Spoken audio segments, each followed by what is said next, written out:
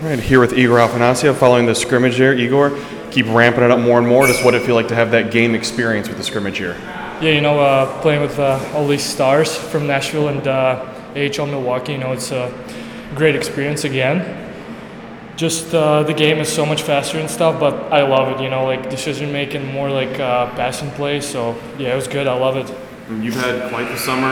You go in and you get drafted, and then you have development camp, then you have rookie camp, the showcase, and now training camp. What's this experience been like for you now as you keep ramping up just your experience as a hockey player? I mean, first of all, just trying to grind, here, showing everything to coach's staff, what I can do on the ice, and just to meet all the guys.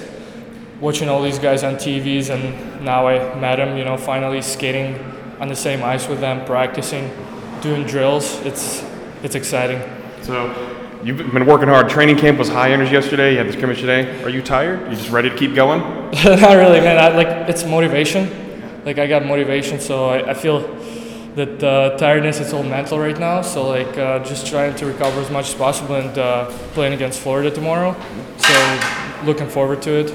Playing at Bridgestone, it's a dream. Yeah, what are you expecting out of that, playing in a big arena like that and having that real pro atmosphere? I mean, one word, just crazy, but that's something I'm dreaming of, right?